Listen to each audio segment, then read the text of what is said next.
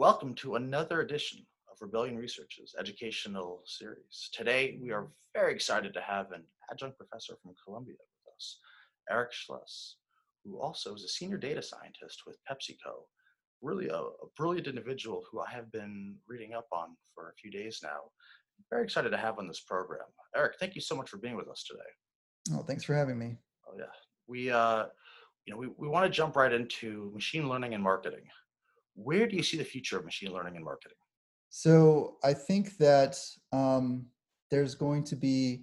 So I should back up and talk about where we are now first, Mhm. and then sort of like where we're going. So Sounds good.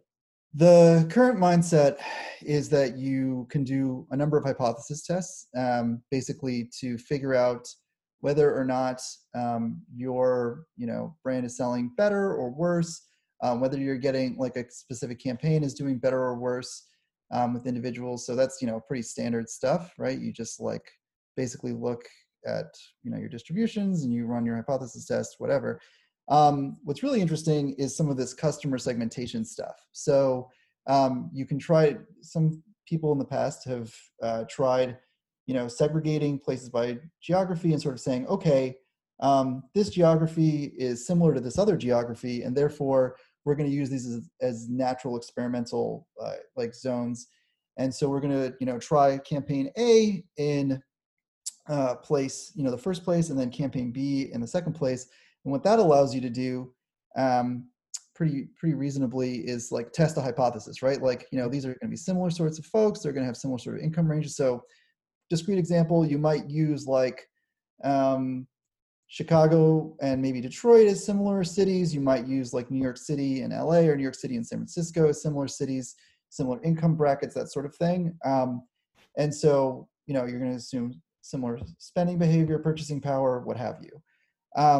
And then you're able to like assess, through these natural experiments, because it's obviously not, an experimental laboratory. People can't be really experimented on. So you have to sort of like come up with natural experiments, as they call them, in the market. So, there's a geospatial component, there's a time series component. We work a lot with cross correlations and things in order to assess the efficacy of our marketing strategies. There's also, you can use spatial correlation. So all these things sort of like come together to define these models. But I think what's really interesting is something that I've been researching in my spare time called tensor networks. So these are higher order networks.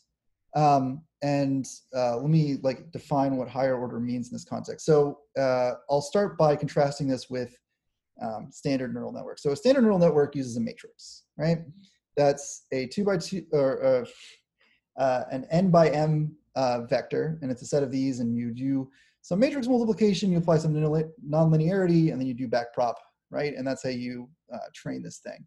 So with a higher order tensor, you can actually train these in a number of ways, but the real sort of secret to the sauce is that you use a different tensor. So order 2 tensors are these matrices.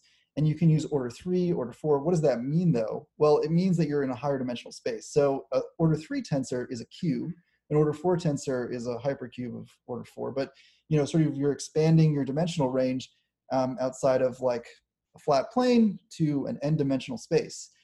Now, the reason why this is useful from a marketing standpoint is, well, we've considered, our features, whatever they happen to be. Mhm. Obviously, I can't talk about that for proprietary reasons, but there's also a time component and there's a geospatial component, as I outlined before. Now, if we consider a higher order tensor, we can bring those features as sort of like slices into our matrix multiplication. So we can have a richer shared weight environment, which I think is just really fascinating and exciting. So we consider tensors of order 4, so we consider a geospatial and a time series component, and then whatever features we have. So you get less back propagation and more of like a biologic optimization. So let me be clear. Tensor networks are you're still doing as much back propagation as you would Right. before. Yeah. So I know you're not a fan of back propagation, right? well, I think back propagation has some problems. Well, yeah, it's natural. Yeah, it's unnatural. So we sort of like emailed about this a little bit, but there's no mechanism in nature that is equivalent to backpropagation. You can't observe 100%. like your error rates. A biological process goes through the neurons, the biological process signal goes through, it doesn't go back. It never goes backwards in time, right? So, there's things like the feed forward alignment thing, which is basically this idea that you can sort of like you can observe your failure, and then you have like you take a random weight matrix and you propagate it back through. So it's still there's a feedback signal, but the whole thing is nutty but wonderful. I think it's really cool because it shows us that backpropagation is definitely the winner for now, and it still does better than the feed forward alignment, but I don't know that it's going to be the winner forever, which is kind of cool. But that's a separate notion a decomposable notion from these tensor networks. You can train whatever optimizer you like with a tensor network. What I think is exciting. But tensors will rely on edge computing, right? Which we don't really. Where do you feel we are with edge computing? Edge computing? Yeah, does one tensor networks rely on edge computing to have the amount of data you're going to need for next level marketing? I'm not familiar with the term edge computing, but so edge computing is the idea of taking millions of miniature kind of mini clouds and putting them all over the urban environments. And with that, gigantic companies like Verizon and eventually PepsiCo as well will have such specific information about their clients. And so when you're talking about multiple planes, I think you really will need edge computing to get fantastic marketing algorithms in the next 10 to 20 years. Got it. So you're like talking about like, where you move to like the Internet of Things sort of world, right?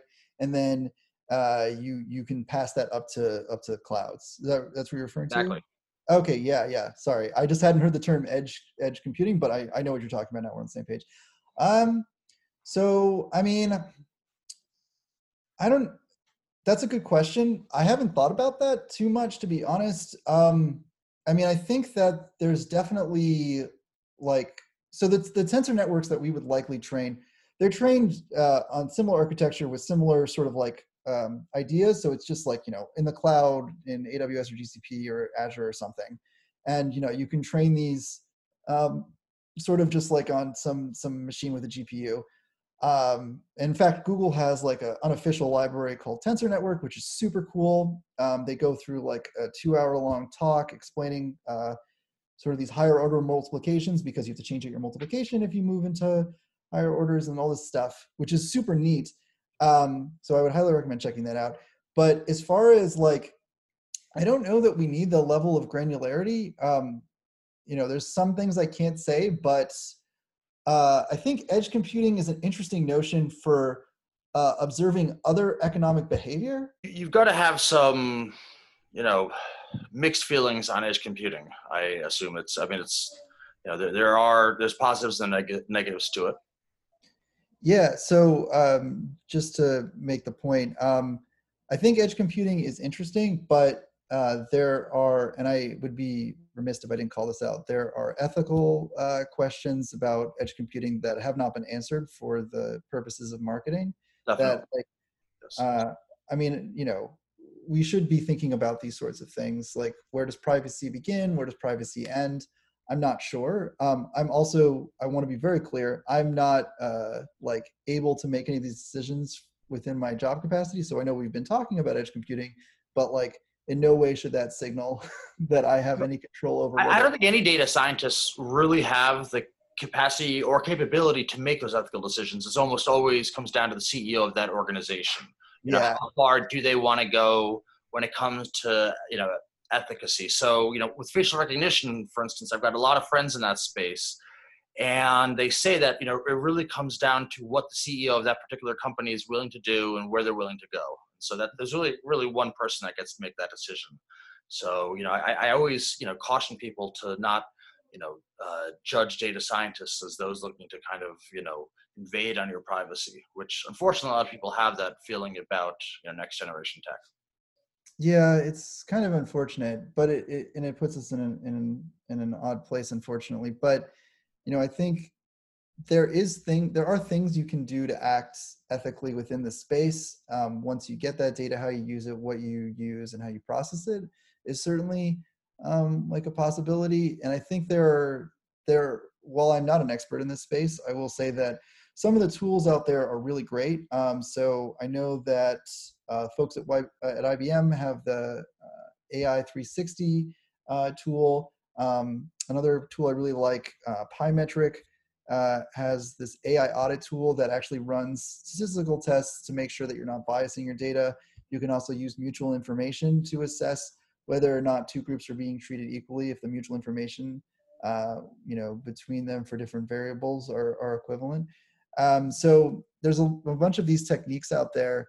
The efficacy of them, it's really going to be on a case-by-case basis and really dependent, but the community seems to center around visualization, like data visualization, and when accounting for protected variables like race, gender, ethnicity, those two, the first and third one are the same, but age, socioeconomic status, when you account for these things, these demographic variables that should be protected in your model, then you can at least interrogate whether or not something is happening. And there are specific cases in my past, in my career, where I've been able to avoid a racially biasing decision by simply looking at those protected variables and seeing how the model would predict and then making allowances for that. Of course, you can't do that in every case.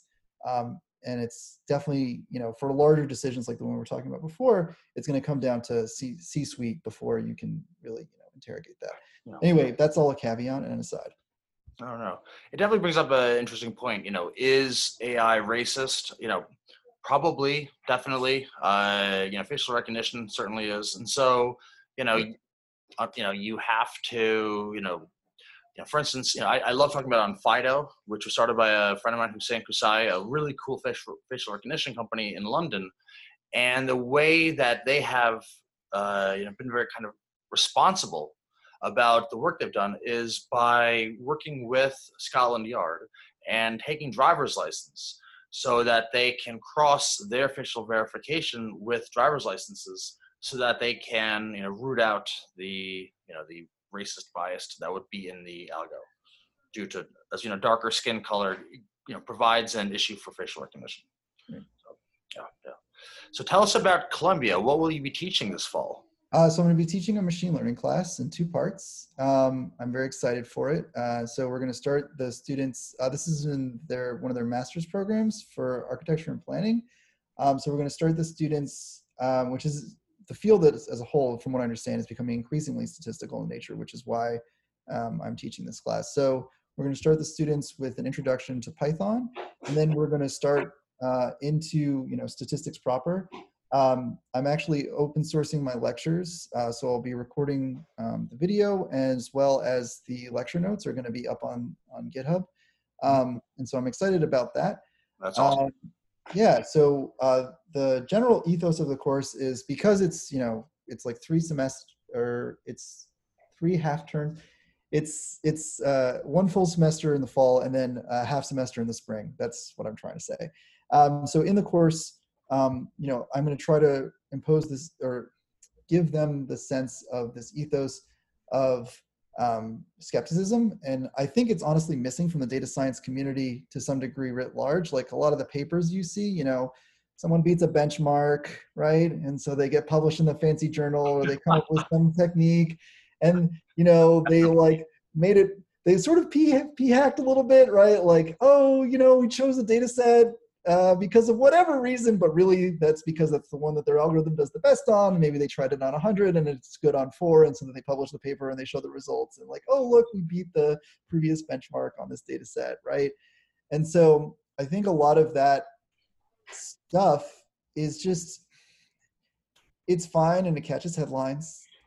And we have, I think, legitimately moved the space forward in a lot of ways because we've had this sort of freedom to move fast. but there are consequences to that. And I think that the baby has been thrown out with the bathwater a little bit. Mhm. And so that's why I'm really excited that the ethos of my course, and then I'm in the process of writing my first book on statistics. The focus is going to be about skepticism, about not giving you one technique that is going to rule them all, because a lot of new grads really are just like neural networks all the way forever, but rather, the way to get to a truly informed view about what's happening with your data is to try 15 different things. And if they all agree, then you might be sure that something is actually legitimate. But any one technique, there's statistical power, right? Like bias, all this stuff comes into play, and you can't be sure of your results if you only try Speaking one. of new techniques, I've got to ask you, what about Q learning? Last year, every other paper was about Q learning. And, I was wondering if you have any insight or feelings here. So I believe you're referring to deep Q learning, like reinforcement learning, that sort of Yeah. thing. Yeah. So reinforcement learning is an exciting idea, for sure. I mean, so just to break down the general notion, it's this idea that you can, without labels, if you just give a system data, you can actually learn the rules themselves. These agents can observe what's happening, right? They can, if you give them Yes. a simulated environment, then you don't need to provide any label data at all. And so the promise of reinforcement learning is really like powerful. And if it works, as it has in many example games, right, where the system is well defined, the environment is well defined, I have actually used this technique to do pricing in not financial markets, but in sort of really small markets. So like in the ad buying space where it's entirely programmatic, you can actually train an agent to observe what the right price is to buy or not buy. Ad buying would be an ideal ecosystem for Q learning. Yeah. Yeah. Really ideal. So, I mean, I think reinforcement learning definitely has a place, because it's sort of like a natural fit, right, from the ideas of economics. You have agents in an auction, and they're trying to learn the optimal strategy within the auction. And the auction's not going to be changing very much. It's going to be the same auction if you're buying for the same ad space, the same eyeballs, like every time. So, like, you have a fairly like rigid set of implied rules, and then there's like the infrastructure and the environment that's not going to really change much. And so it's very easy to do it, to your point. At the end of the day, they're learning to trade a rook for a pawn, Right. Yeah. So, I like to joke that, machine learning is very much, an engine for boating. And so you've got certain outboard motors that are ideal for a small lake in Maine. Then, you've got your oceans and your bays, and various engines are ideal for various situations. So, deep learning, for instance, was something that, we did a lot of work with at Rebellion, but, we found about a decade ago that deep learning just isn't dynamic enough to use in an ongoing, financial predictions. At Rebellion, we're trying to predict the global economy and then, create customer accounts. We're number one, a think tank, and we're secondarily an asset management firm, but the asset management firm trying to predict the economy. And the problem with deep learning is that it's just too slow, and it's not going to, pivot at, the way reinforcement learning will. Of course, there are trade-offs in every, you get nothing for free in life. Right. Yeah, no, I think that's an interesting point that you bring up, that speed is like very important for this. And there's a number of ways to solve for it. So there's forever ago, I think it was called like the either the ghost or the animals in the market, and it was like these signals that you could pick out, right, where trading strategies would execute, and they had sort of like rule-based things where you just sort of buy and then you'd sell, and it was based on these like cutoffs, right? And then and that was like really, really fast. And then you have things like the Black-Scholes model, which, who knows how well it prices, but it's pretty quick. Arguable, very arguable. Very arguable. Very arguable. I mean, there's a lot of reason, I think, why the Black-Scholes model worked when it came out. The markets were much smaller. It was much less dynamic, right? You could sort of like deal with the fact that it was a one-dimensional heat transfer equation. But I think now the markets are, I don't know that it's the most well-fitting model. That's all I'll say. But, it's not the worst thing you could do, because at least your errors are like, you can sort of plan for them, right? Because it's it's not a probabilistic model in the same sense, right? It's Mhm. like it's a physical model. So yeah, you get something back. Um, but yeah, it's anyway, that's an aside. Um, so I could talk about pricing models forever. I So mean, yeah, price so is like, a much more ideal environment for ML. I mean, you know, right, no, exactly. the most you can create the vacuum like ecosystem is the best, ideal place for your ML to operate. And so, the problem with the economy is that you've got, a lot of, things coming at you from various angles. And, it changes very quickly. And new factors that weren't relevant a month ago all of a sudden become relevant. It's how, a year ago, how many people predicted that, a virus in China would be the number one affecting exactly? Yeah. So I think you've hit the nail on the head. I'm just going to sort of like give it a name. I think feature selection, the correct feature selection in a fast-paced dynamic environment, that is the key Of course, really solving for the model. totally. Because, do you really need anything better than, I don't know, something that handles reasonable levels of nonlinearity, optimizes quickly, and is like kind of fast? Probably not. But the features you choose to train on are going to define everything for like whether you're pricing the market well or not. I think that's just, yeah, I think you hit the nail on the head. That's what it is, right? Yeah. Well, this was a great talk. I'm excited to have you. I hope you'll come on again for another program. This was Oh, great. absolutely. Yeah, no, this was So, super fun. yeah, we'll have a wonderful evening, and I look forward to in the fall, post COVID, getting to hang out in person. Oh yeah, that would be really nice. It'd be nice. Hopefully when the fall it's over. Look for one of my machine learning poker games. They're fun. Oh yeah, that sounds Yeah, cool. That's it'll be a good cool. time. Yeah, I mean, assuming that it's safe, I would love to. Yeah. Yes, obviously, definitely. All right. Have a great day, Eric. Thank you. Dude, bye.